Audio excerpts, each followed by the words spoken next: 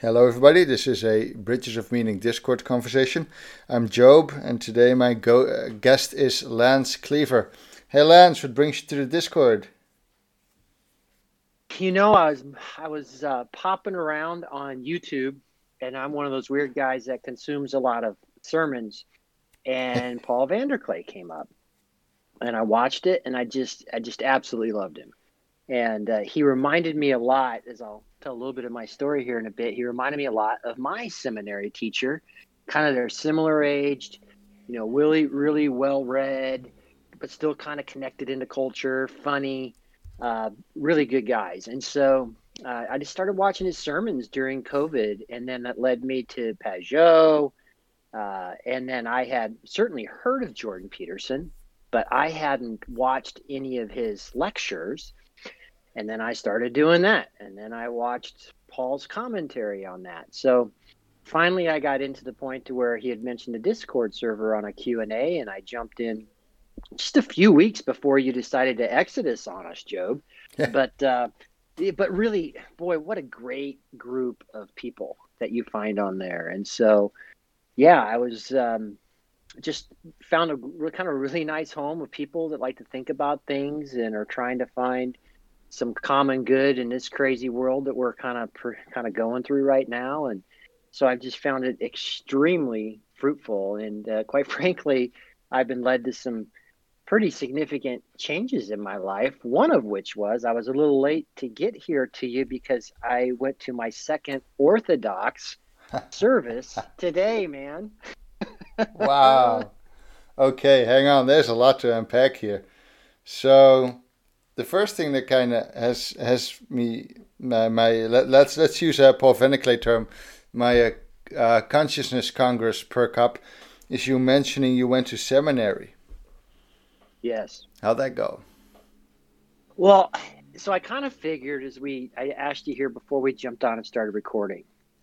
51, I've kind of done a lot of stuff, some really good successes and some spectacular failures in my life too. So I thought I'd give you a little bit of kind of what's Lance. And I've touched a little bit about this on the Discord server, but people probably got the whole 9 yards. So I'll give you a little bit of kind of what's Lance been up to in his life and kind of what kind of led me kind of there, and then you can jump in and ask me some questions. And then I'm really curious because you haven't been on the Discord server since I've been active in channels to ask you some questions too. But I'll lay out a little bit of Lance here at a high level. All right.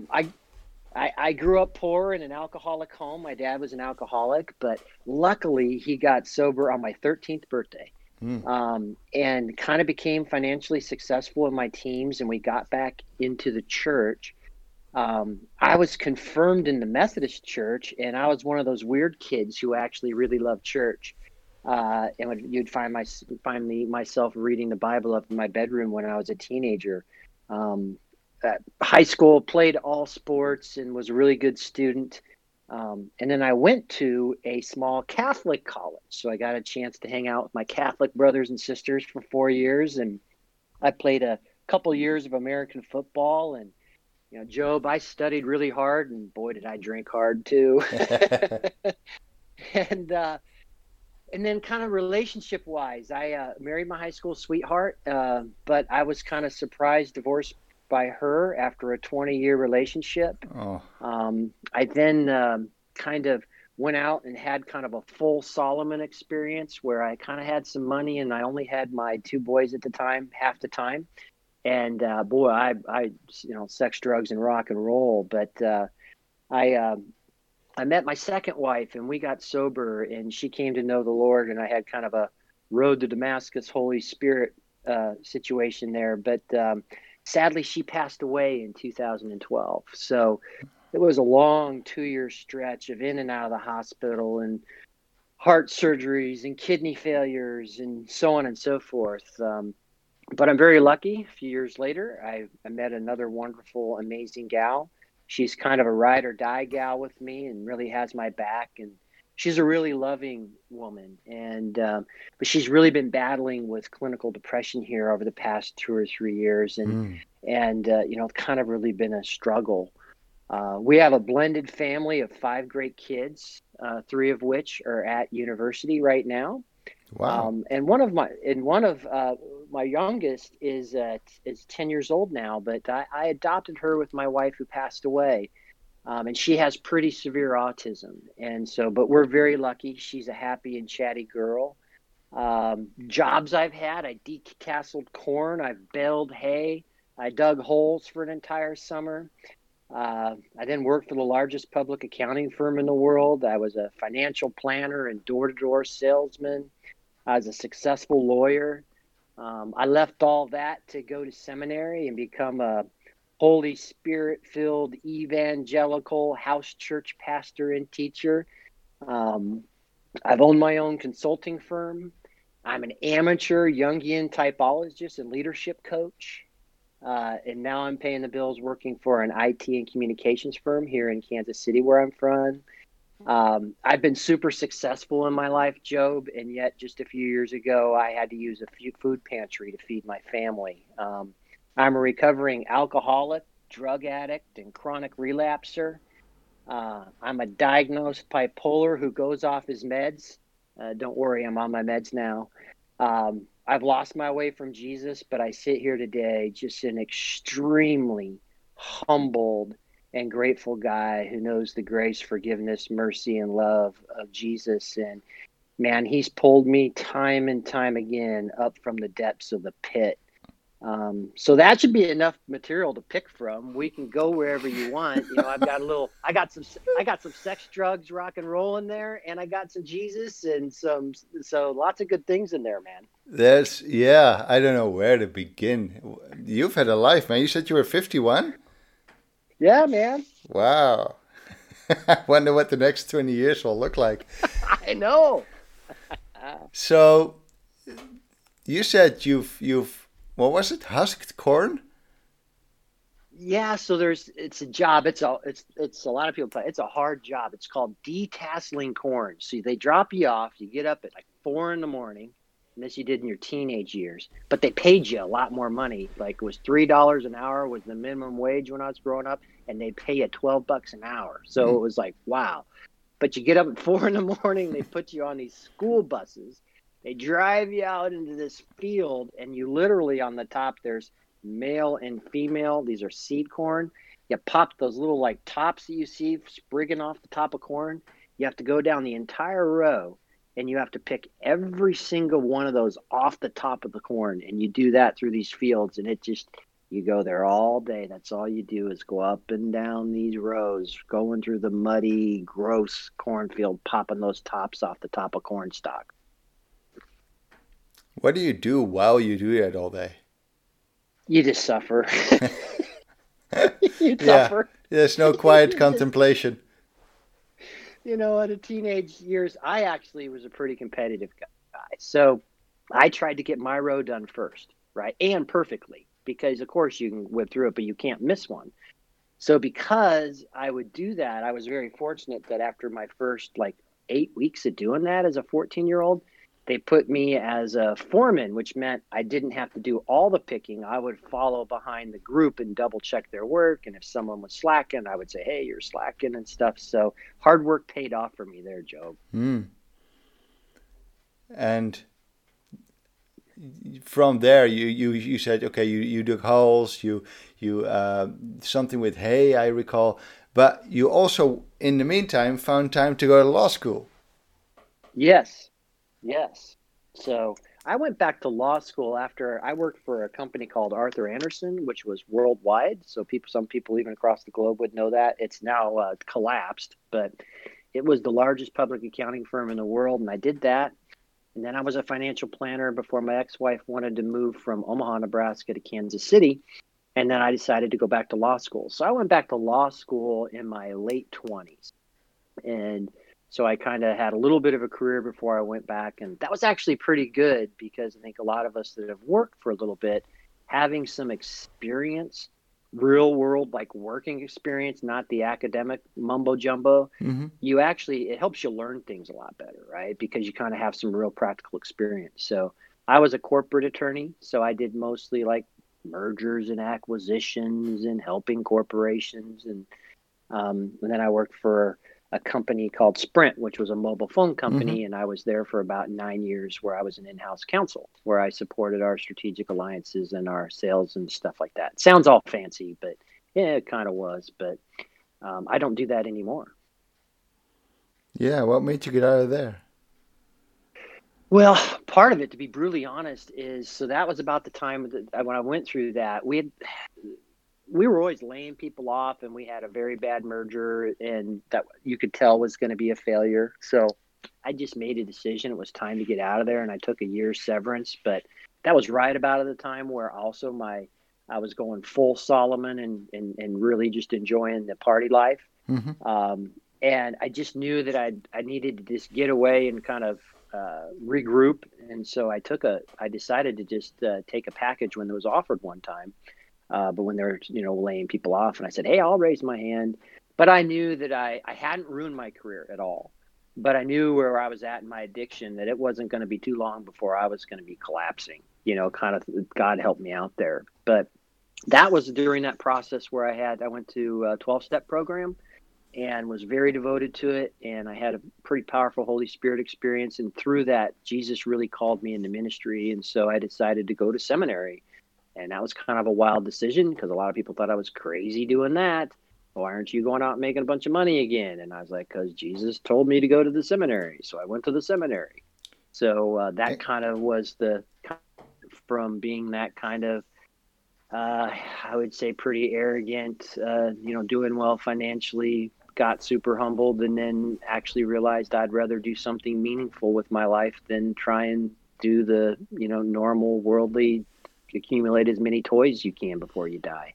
Mm. Can I backtrack a bit from that?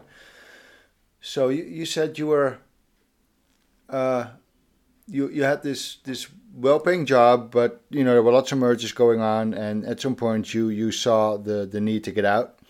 But you also Yep. said you kind of realized you had addiction problems, so you kind of knew that you had trouble with alcohol, from what I understand.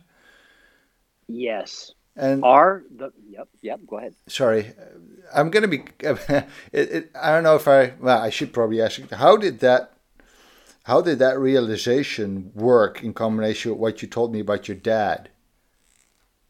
So one of the things is, he gave me a beautiful gift, and he ruined my drinking before I even started because I didn't drink in high school.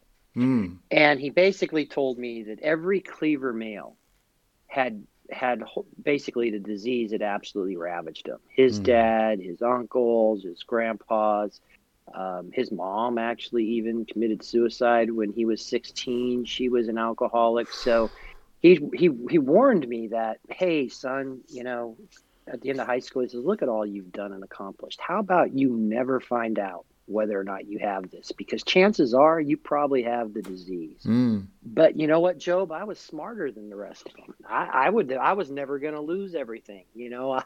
I was never going to get that far down the road. It wouldn't get me. Boy, was I wrong. Wow. Yeah, that's something, man. And you ended up going to a 12 step. How was that? It's spectacular. Is it? You know, yes, it's a spiritually based program, but you find a lot of people that are really honest in those meetings, Job, because you have to be honest because people die if they don't get honest, and it's really, if you look at the 12 steps, it's a way of living, it's a way of kind of admitting your problems, try to find your higher power is the concept that they use there. Clear your life out, really take a look, like Jordan Peterson would even talk about that, really take a look at your history. What are your patterns?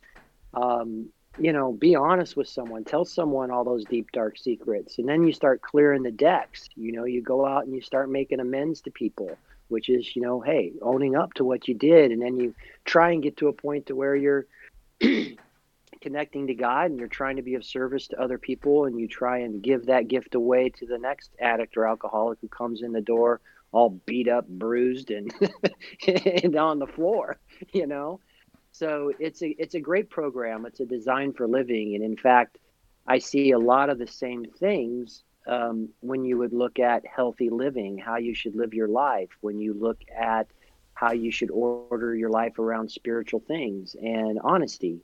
And Job, I wish I could tell you that I told you, I said in there, I'm a chronic relapser. I'm a person that then kind of always thought, I'll do most of it, but there's a couple things that I'll just kind of keep that I'll just do Lance's way. Mm. I'm all right. I got this figured out. I'm a smart guy. And, and then I ended up getting drunk and high again, and it didn't work out very well for me. But I am, I get back in. I am humble. I'll go back in. I dust myself off a lot, and I'm willing to get back in the game and realize that I need to go listen to other people. Um, I'm very coachable. I take criticism well. I'm probably in my head. I lash myself pretty hard. Always have. So I'm willing to get back up and admit when I'm wrong and get back at it. So in fact, I'm back in the program, again, and but also very committed to try and get, I've been on and off my path to Jesus a few times with that too. Something happens, like if I'm drinking or, I do that, it just seems to be that I don't really like going into church too much, Job. I can kind of see that. Yeah. Hang on. Something I want to ask you. Yeah, right. So you said that during a 12-step program you had, let's say, an experience. Were you a religious person before that? Yes, I would say I always had a heart for it. Like I said, go back to those high school years. I mean, I really enjoyed it. And then I went to Catholic college, and I wasn't able to participate in that very much because I wasn't going to become Catholic for certain. Right. But I did like go to some services when I was newly married. Uh, we went to a Methodist church. Not a lot of young people my age, right out of college, were back in church until they had kids. I remember when I had just graduated from law school and my oldest son was born, and my ex-wife was traveling all the time. I went through this year-long study where I got up at 6 a.m. on Sunday mornings, and I hate to get up early in the morning, Job. But for the whole year, we went through the Bible. It was a year-long commitment. So, Whew. I was a guy that was committed to really having a zeal for it. But here was my problem, Job. I saw certain people in my family, particularly my aunt is a very faithful, obedient woman, but I realized I got tripped up by evolution. I would overthink things. I could never really touch, like, I didn't know, you know? I didn't have that true belief. I was searching for it. I wanted it, and I'd had some glimpses of it. But what it took was me getting into really the program of Alcoholics Anonymous and being really humbled, Job, right? And trying to search and realizing I needed to have this belief in a higher power. And I realized I always got the points where I really, really, in my core, in my heart, didn't have that knowing. And it was through that. And I had been to 3 meetings on this one particular day. All the meetings surrounded the second and third steps, which are kind of come to believe that a power greater than yourselves could restore you to sanity. Third step, made a decision to turn your will and your life over to the care of God as you understood Him. Hmm. And all 3 of those meetings, Job, were on those steps. And first off, let's look at what I did that day. I went to 3 meetings. That's pretty submissive, right? That's pretty seeking. And I bawled at 2 of them because I'm like, I'm not going to get this. I just don't have that knowing. And even though I'd done all those things, I knew that I just didn't know. And it was that night I was reading the big book of Alcoholics Anonymous, quiet, reading the big book of Alcoholics Anonymous. And there's this part in Bill's story. Bill Wilson wrote the big book with some others. And he's a hopeless alcoholic. And I could relate to that. And he talked about that none of us believe in nothing, right? We don't believe there's nothingness, that there's no order, that somewhere there's a creator that has created all of these things. And that just rang so true in my soul, Job, right? And my second wife, who, we kind of met in a party lifestyle, but she had gotten sober with me too. And she was there, and She certainly wasn't a believer in any way, had never been really exposed to it. And I'd had an inkling of having an experience with the Holy Spirit where I had been kind of impressed down before. And so I got up because I didn't want her to see this because I had a sense something was going to happen, right? Hmm. And I didn't want to be wigging out in front of this girlfriend of mine, you know? Well, I get walking up in my living room and I get around and the Lord puts me down on my face. And I'm on my knees, face to the floor, and I was in the presence, Job, of the most convicting, most loving, most I was so unrighteous, yet I was so completely accepted power and presence in my life. And it was the Holy Spirit and Jesus that I came to realize. And all I could say, thought it was like 5 minutes. But at the time, my wife had told me it was about 25 minutes. All I could come out of my mouth when I was in that presence was humbly, humbly, humbly. And that out of that experience, and it kind of extended for a little bit, that's where I realized, and there were some things that happened, but that's when the call was put on my life, right? First off, it was a knowing. And I was about ready to walk through some horrifically horrible, difficult things in the coming years. And thank God I had that experience, or I might have been lost forever, Joe. Hmm. And but that put me on my call, and you know, he gave that's a Paul road to Damascus moment, right? I didn't deserve that. I mean, listen, I had just blown things. I had become a drug addict in my mid-30s. That's stupid, right? That's insane. And yet here's this seeker, this guy that's coming after him, that's kind of willing to be a fool. You know, I'm a big lover behind the crusty, you know, kind of dominating, cocky guy. Really just a big softy. And he pursued me. And it's nothing because I am not worthy of it, Job. I am unworthy. But man, I at that point, you know, when he says drop your net and follow me, he means it, man. He means like immediately, like Yeah. now, like, you know, I want it all, you know, and by the Right. way, I'm worth it. So that's what happened to me. And from that time forward, my whole life has been trying to figure out a way to do things of meaning, to follow him, to have some sort of ministry. But again, I would go through that moment. You know, my wife were that girlfriend became a wife, and then we adopted this amazing little girl. She had type 1 diabetes, and that was kind of why a lot of the health problems came up shortly after we adopted Ellie. And then she went through a horrific 2 years of in the hospital, and you know, I didn't have health insurance because I'd just gone to the seminary, and Yeah. just it was a wild time, man. Every penny I'd ever had was gone after those few years. And but but and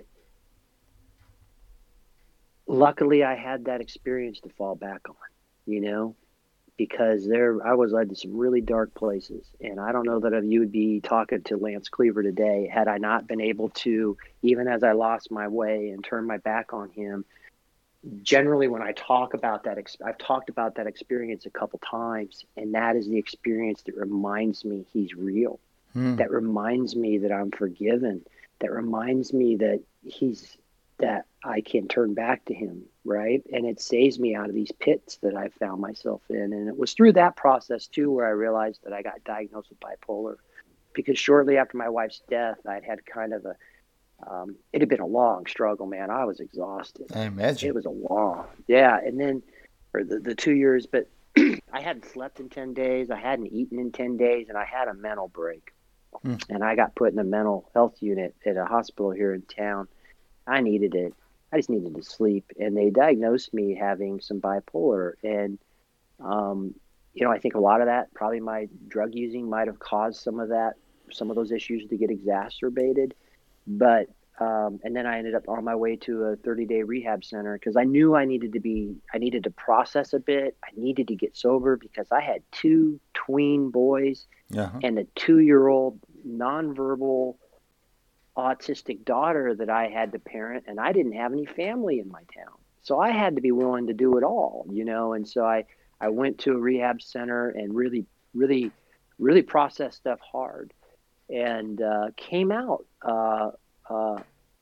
able enough to do it. But then I crashed a year later because I was just I needed to ask for more help, and I tried to Superman it, and I ended up crashed again.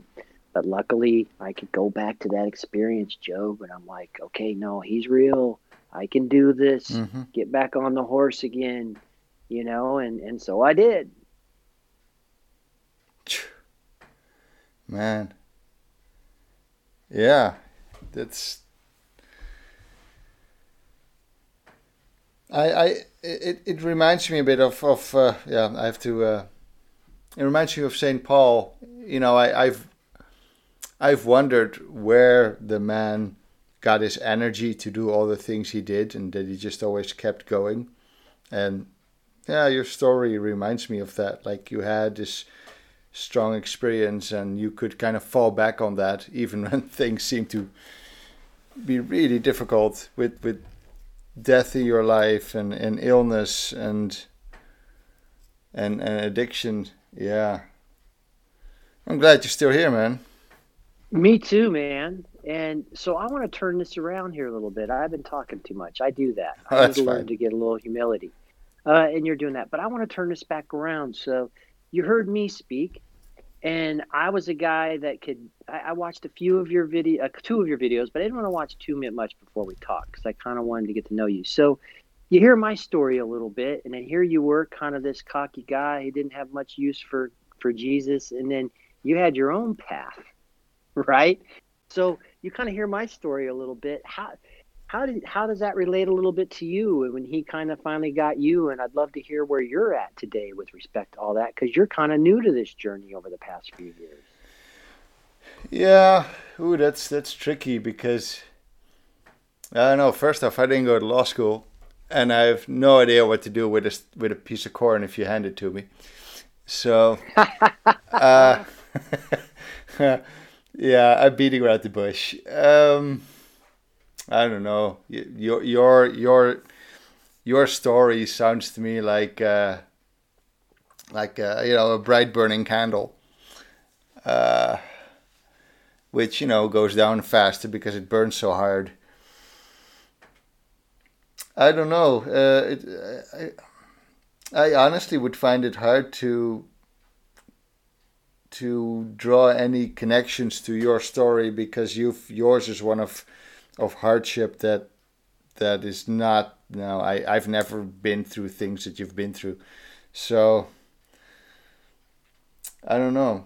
I I don't know what to say really, and I wasn't expecting to be the one answering questions. I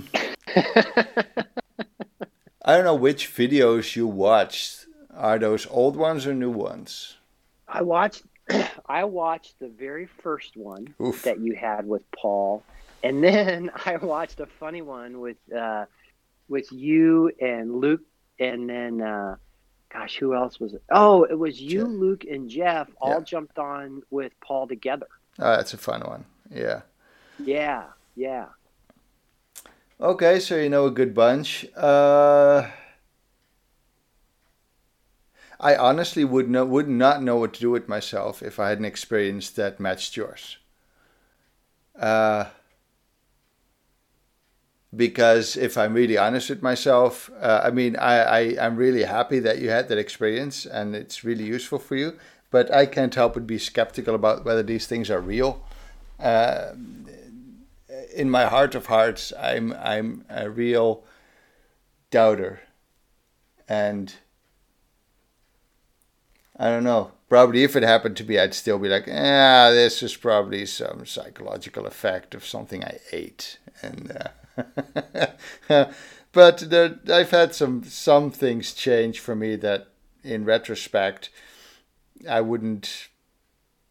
If I told myself 3 years ago that I'd be going to church and be part of religious communities and traveling along the west coast of the U.S. with some pastors, I'd have told you, yeah, no, that's highly unlikely to happen. But hey, it did. Yeah, it did. And so as far as that is the case, yeah. Well, and so part of why, I share this here, because I have to, and really, I think a lot of those experiences, like I share it, but I don't expect most of what those experiences that we have from for God are truly for ourselves, Hmm. because I'm just some guy you're talking to on the phone that, yeah, you kind of know they've heard maybe something on the Discord channel because you reached out, but that was for me, right? And it was for my wife at the time, and actually one of my friends kind of got caught up into it. And so yeah, it's so he was part of it because there were some things that happened that only could be that were pretty cool. And so for us, it was real. Like it was an experience that was tangible to Sure. us that we could pull on. So that was our experience, right? And and you can't. This guy just making this up on the phone here. Literally. I mean, I'm the sort of guy that would sit there and say, watch someone, and go, I don't know, whatever. I don't know if I really believe that. And so I think a lot of those experiences, are for us. But like Job, as you talked about, have you read Miracles by C.S. Lewis? I have, yeah. Yeah, so he talks about that point, right, as he gets out of the gate there, where some of us, just depending if you're a person who can, or if you're open to the idea of miracles, then if one of those things happens, you believe you can more readily accept it as real. And then some of us, started off right out of the book where he talks about, he met someone and thought they saw a ghost, but just kind of explained it away as an illusion. So really, your propensity to believe in miracles, your propensity to believe in truly real things, right? And whether you believe they're real or not will probably affect your willingness both for your own self and your own life, but also when you hear these stories in others, whether you are willing to think that, yeah, I think that could actually happen, or maybe that really, really could be. So much of that is set by um, our skepticism. Sure. And like I said, I was highly skeptical, yet pursuing a lot, right? But highly skeptical that this stuff was really, really real till that happened to me. And yet, Job, I lost that moment and fell into disbelief. Lord, help me in my unbelief, right?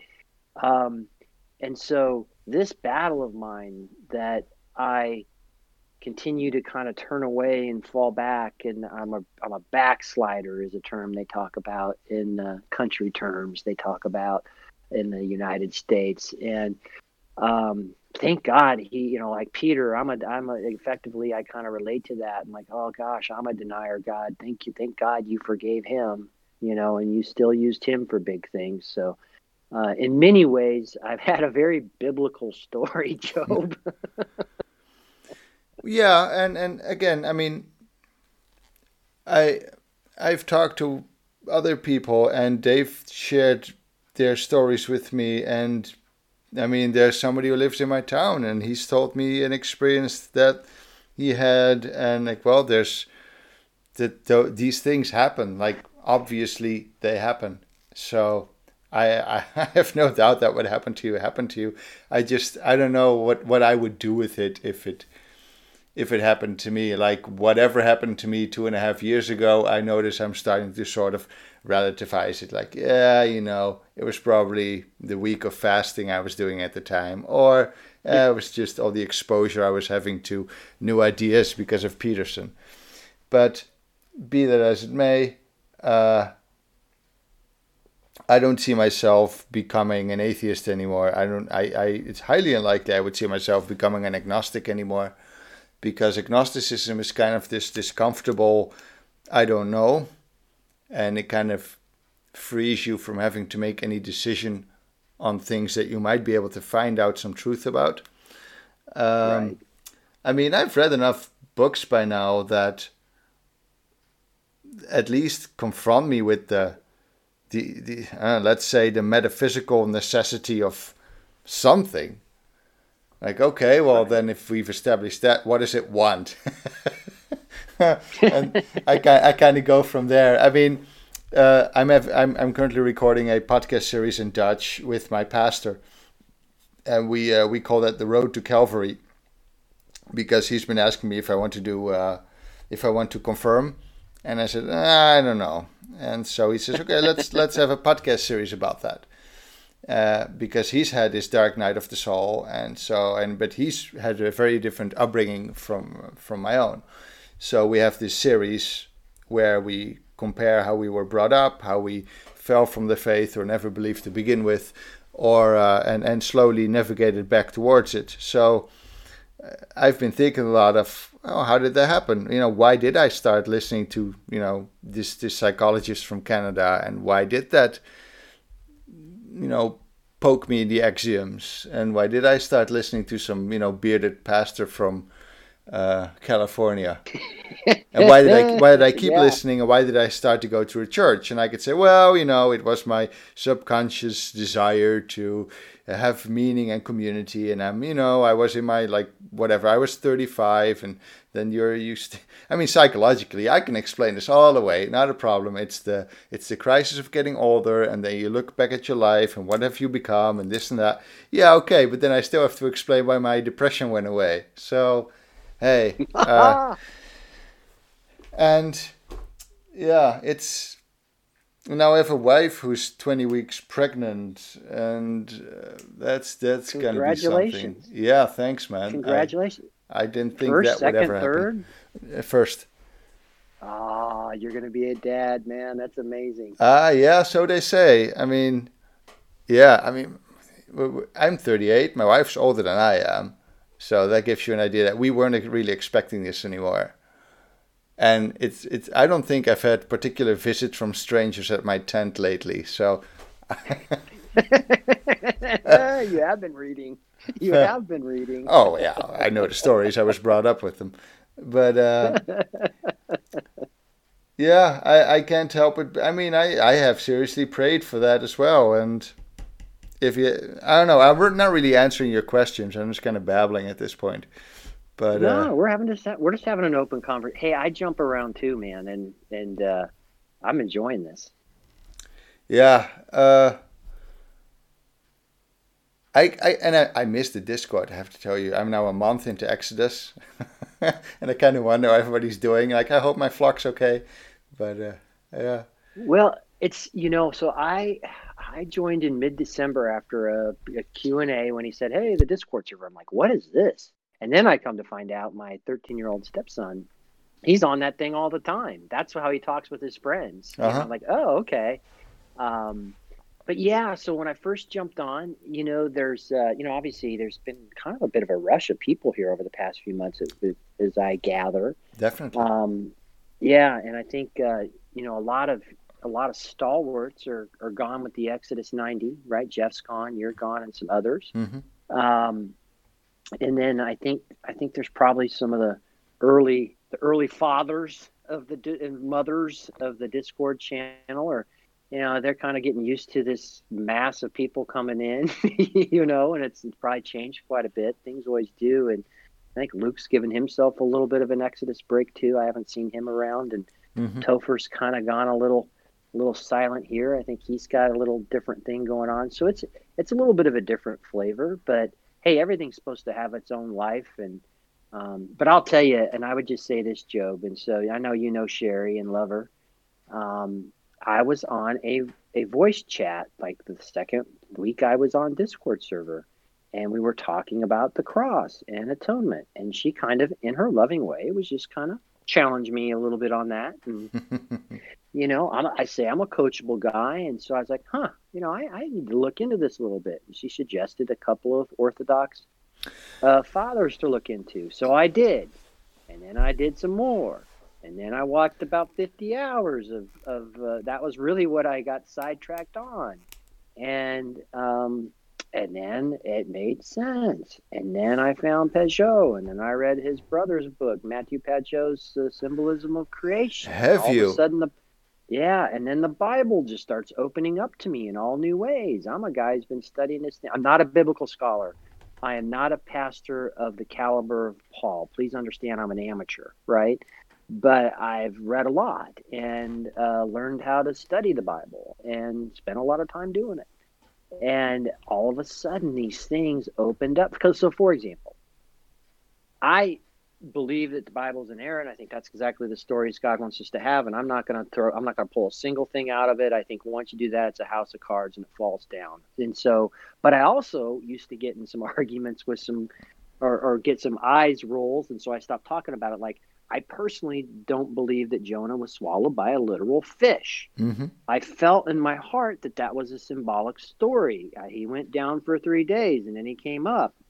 That sounds like a little bit like Jesus, The only right? shine you'll get. And yeah, and he was a rebellious guy, and God says, "I'll get you. I'm going to get you. I'll take you down. I'll bring you up, spit you out. You're going to do what I want you to do. And by the way, when you start whining about it afterwards, I'm going to shrivel that tree. Because I'm God. You're not. I got the story. But in America, particularly recently, there are a lot of silly arguments that Christians have been having, trying to prove scientifically the Bible in a materialistic way, like as he mentions meaningless matter and material. Whereas I realized, like when I read Genesis 1, and I've always read it this way, that is beauty, brother. Mm-hmm. That is poetry.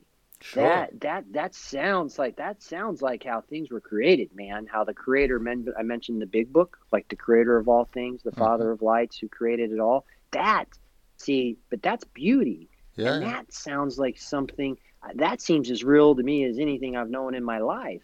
Yeah. But I'm not going to sit there and say that was 7 24-hour periods. But people get in those arguments. No. I mean, you've studied this. You imagine you're there and somebody starts telling the story in the language. It's like tohu wabohu, and you're like, oh, that's just, that's like listening to Beowulf. It's right. It was written to be, yeah. So, and I think a lot of what I'm finding in Orthodoxy, and I've been to my first 2 services, and my wife was going, "Oh God, what's my crazy husband up to again?" She just did, because I'm that guy, if you give me new information and I do my homework and it fits, I'll change my mind. I will change my whole life around. Look, you've heard my story. I've had 90 careers and everything else. I mean, I'm a guy who will change his whole life if I believe something to be, true and different. But as I tell you, Job, just for me, this is personally for me. And I mentioned I got put down to my face on the floor, on my knees. I found out that's the Orthodox prostrate position, Job. I saw a picture after I'd done all this studying, and I saw these monks doing this prostration. I go, wait a minute. I have never been in that position in my life. And that was the position Jesus put me in, right? Who puts their face, whoever gets in that position, head on the ground, in your knees, curled up. Who does that? Well, Orthodox monks do. And see, that's what happens when you get in the presence. That's how he humbled me. See, you know the Bible, which is like, humble yourself or you're going, or before he has to humble you, right? That concept. Yeah. And when you're in his presence, you are humbled. There is no, when it says every knee will bow and every tongue will confess, I know what that, I have no idea what that means, what that will be like, but I have a glimmer of it, a slight little mustard seed of a glimmer of it. And I saw that picture, Job, and I'm like, I had started feeling like I was coming home. Like he's like, oh, I've called you to this thing. Like I've called you to be really serious about this, right? And I've told you, and I've set you apart, and I want all of you. I don't want some of you, and you want to give me all of you, and you just don't know how to do it yet. You try. You have all the zeal, all the vigor, all the want to that I could ever ask in one of my sons, but you can't stay on the path, son. How about you go learn the discipline over here? How about you come home to my church? How about you humble yourself? How about I show you my church, my ways, and I have a plan that's going to help you not end up drunk or high again. I have a plan that's going to make sure that you don't fall away.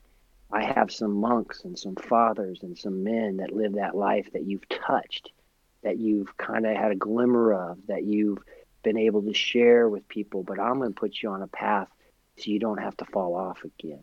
And I believe that's me in the Orthodox Church. But that's personal to me, Job. I believe that my disciple leader, he's a fireman, right? Great guy, man. And he's disciplined and he stays on the path and he sheds light and he's caring for people and he's creating this it's his ministry. He doesn't call it in the fire department, but they've raised him up to where he's leading a new counseling program for firefighters. They'll talk about the things that they see in the EMTs, because they don't talk about. I mean, listen, to be gruesome, but they go to the accident scenes and somebody's head's in the back seat, Job, and they don't talk about it. That's PTSD, man. You gotta deal with this stuff and these rough guys and some gals, but these rough guys who don't all want to be macho and don't want to talk about it. These guys are suffering. They're suffering. And so he's on this path and he stays on it and he is doing the deal, and I believe Jesus has him exactly where he needs to be, and he's in a evangelical house church model, right? I used to do ministry with him, so it's working for him. I think God has him exactly where he wants him. But for me, I need more structure. And I'm drawn to, and this is weird, I'm a very I work hard for the things that I want to achieve in life. Obviously, you don't do the things I've done without being a hard worker. Mm-hmm. And I'm not lazy, but I don't have discipline, right? And that's a word that I'm not fond of, and something that does not come easy to me. But I need to get that in my life because I'm 51. I don't know how much time I have left. I've got 5 kids. I've got a loving wife that needs to have a really strong man in her life. And I just believe that I need to find that place for me where there's more structure, there's more discipline. But more than that, man, those are some heart livers, man. Those monks and these fathers and what they're doing and the lives they're leading and the humility that I see on display there, and the rigor with which they put Christ at the forefront, the multiple prayers each day, the on your knees, the Jesus prayer, all the services, that beautiful liturgy on Saturday coming into Sunday, leading you to be able to participate in the energies of the Eucharist, of being able to partake of the body and the blood. Hear me talk about this, Job, right? Sounds pretty attractive. Well, it certainly is to me. But I don't think everyone's supposed to leave their context, and I'm not saying it, that's the only thing people should be doing. But look what happened. I'm on the Discord server. God gets me on the Discord server. I'm here being Lance, being his excitable, passionate guy talking about things on a voice channel, and Sherry comes in and boom, lays the haymaker on me. But I'm coachable, right? So I did it. So I went down with it, and so here I am finding myself in the church. And so again, here's the funny thing. So my crazy wife she's not crazy, I'm crazy. So she's dealing with this crazy husband. And man, I told her for our first date, Job. So we'd met and we just met briefly, and we hadn't gone on a first date, and it'd been about a month. And when I first went to go pick her up, I basically sat down, and before we even left and got in the car, I said, okay, a couple things I got to tell you. I said, first off, I'm really, really in love with Jesus, and he might call me to do some crazy things. So if you're not down with that, you're not the girl for me, and I'm certainly not the guy for you. And I said, and also, if drinking is an important part of your life, I'm an alcoholic and addict in recovery, so you're not the girl for me, and I'm not the guy for you. So if you want to run away right now, I will, no hard feelings. Get out, jump out of the car, And so she stayed. We went on an amazing date, and I told her I was in the mental ward, and I told her the whole stuff, because you might as well just get it on the. You get old enough. I have young kids. I'm not wasting any time dating someone. Gotcha. We just need to be honest about things.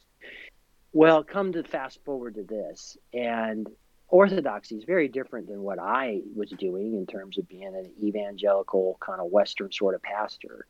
And can I interrupt you a second, Lance? Yeah. Because you lay all that stuff on her on the first date. How'd she respond? Yeah.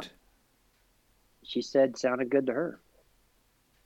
You know what I think it was? I think first off, God was in it. Secondly, she also had struggled with depression. She had had a blog that she was fairly popular. She had been on some panels in the United States. I think to have, so she could share that she also had been, and she doesn't mind me sharing this, she shared this publicly, that she had also been in the mental health unit, that she had struggles with depression. I think it was refreshing to have someone that she didn't feel like she had to be ashamed of those things, that that's who she was too. Hmm. I prayed a lot before we had that first meeting, Job. I believe God was in that. So I think it was refreshing, instead of to be crass, but instead of a guy that's trying to get down her pants after taking her to dinner, that we were talking about real things. Right, right. Okay, yeah, sorry for the interruption there, but I was really No, curious.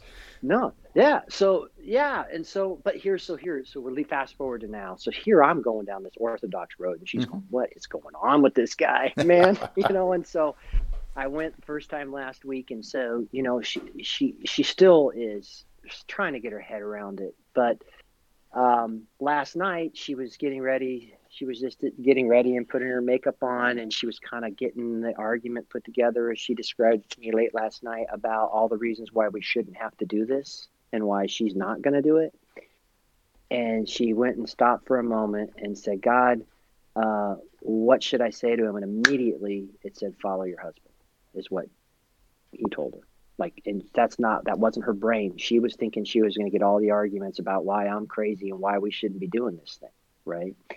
That tells you what kind of person she is, right? Hmm. Um, and I've been praying hey, and I just want God to lead me to the right place. If this isn't where He wants me, I don't want to be here. Sure. But she's still. This is a big shift, man. It's in a lot of ways, and I don't think she's certainly not completely down with this right now yet. She has a lot of questions. She does not like change at all. She hates change. I love change, but she hates change. So, and that's just kind of how she's wired, and I'm wired for change. But in our Jungian typologies, but what I always had a sense of is that I felt like if I was earnest, and because I was trying to say if I believe this stuff or not, because I do know enough to know whether or not something's off kilter, and I just had a sense that if I were doing it and she saw the change in me, and she saw truly me getting filled up with Christ's love, and it was pouring out onto her, and she saw that change, that would be what would ultimately open her heart to be willing to come along. I didn't think that he would give her that answer that quickly. Now, she's not sitting here already, that she didn't come with me this morning. She's been struggling with some health issues. She's not it's not like she's skipping down the road ready to rock and roll and do this right now. Hmm. But what she is he kind of gave her a little Damascus moment, which is like, hey, you know, just follow him. You can trust him on this. And kind of the verse we came into this year on was a proverb, and I'm bad with the numbers, but it's basically trust in the Lord, and lean not on your own understanding. That's kind of, I gave her a bracelet for Christmas this year. That was her word this year, was to trust, to learn how to trust God, trust people. But the most important part of that proverb is, yeah, trust in God, but lean not on your own understanding, right? So all these things you think about, well, church is supposed to be this, and this is this, and why do we got to change this? It's like, that's all our understanding. How about we just throw our mind out and we just try and trust him where he's leading us, whether it's something we understand or not. That doesn't make any difference, because, man, I've already proven through, as we've shared this story, my way gets me drunk and high and in trouble. How about I try his way? And I think so. I've had a faith that would happen, to be brutally honest, and I felt like that would happen. I didn't know how long, a year, 2 years, 3 years, didn't make a difference. So but I was kind of surprised that he gave her that answer that quickly, because yesterday she was, and I know she was, I know her. She was ready to give me the litany of all the reasons why we shouldn't be doing this. Hmm. Wow. She's a Yeah, good woman, Job. She's a yeah, good yeah, woman. yeah. I get that impression. Yeah, yeah. I hope it all works out with the Orthodoxy. I mean, at least with the Orthodox Church, you're saying about structure. Yeah, they're no fuck around. They'll want you to. Let's see what you do after you've been attending here for a year. Let's see Yep. if we're okay with you joining at that point. It's exactly. Yeah. How did you like the because you come from a Methodist church and you said you weren't going to be Catholic, so I assume you've been to some Catholic services, but how have you experienced the Orthodox services? That was probably my biggest hurdle immediately, as it looked a lot like, and I'm sorry to Mike, I will say this, and I want to make sure I say this. Some of the finest men I know are my Catholic friends that I met in college. I mean, the way they've lived their lives, their families, how they love their families, what they do in their community to take care of people in need. I mean, these are some of the neatest families and men that I will ever know. So I totally separate my Catholic brothers and sisters away from the institution, right? But brother, I got some huge problems with some of the things. I know why there's that schism, and I just have some things that I don't see in the Bible at all that they believe, right? So I probably had some weird connection there. Once I saw very much so that they did not have those same beliefs. But the other thing is what I was shocked at, Job, was for a guy like me who's a Holy Spirit filled, passionate, born in the USA, Hmm. Western, Protestant, that I took to it like a fish in water, Job. Huh. It just felt so right because I heard the liturgies. I mean, that's those are Psalms. That's the Bible. That's the truth. That's stuff I know. It's presented in a different way, but it's beautiful. I took to me, it just felt like I was home, and that's crazy because that's very different from what I'm used to, Right. right? So so that's why I mean I yeah I that's why I know that there is that for me personally, just for me, I'll make sure it's very clear. Um, for me, it just rang so true in my soul, I can't escape it. Hmm. Well, awesome, man. I mean, I can't help but be happy for that. Yeah, that's a good thing, isn't it? Yeah. So, yeah, keep going there. I am, and I got a lot to learn. And hey, this is fairly new to me, but you get to a certain point in your life, and you've been through as much as I've been through, and you've had to really dig yourself apart and build yourself back up again with real honesty about who you are. I kind of have a pretty good idea about things, man.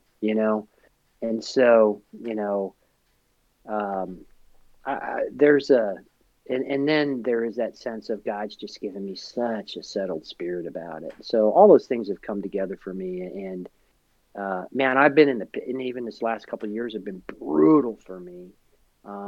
And well, that's even another part of the story. We won't get into that, but I've been lifted out of the pit of just exhaustion and depression in the past few months, and so man, it feels really good to be out of the pit, brother, and seeing the sunlight again and engaging with cool people on the Discord and Mm.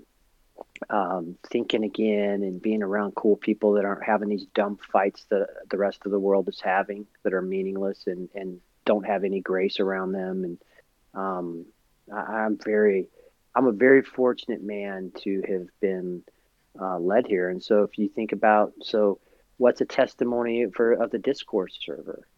Well, you get this guy who's been in pain and in the pit and in extreme isolationism, has a big heart that wants to do these things, but has, uh,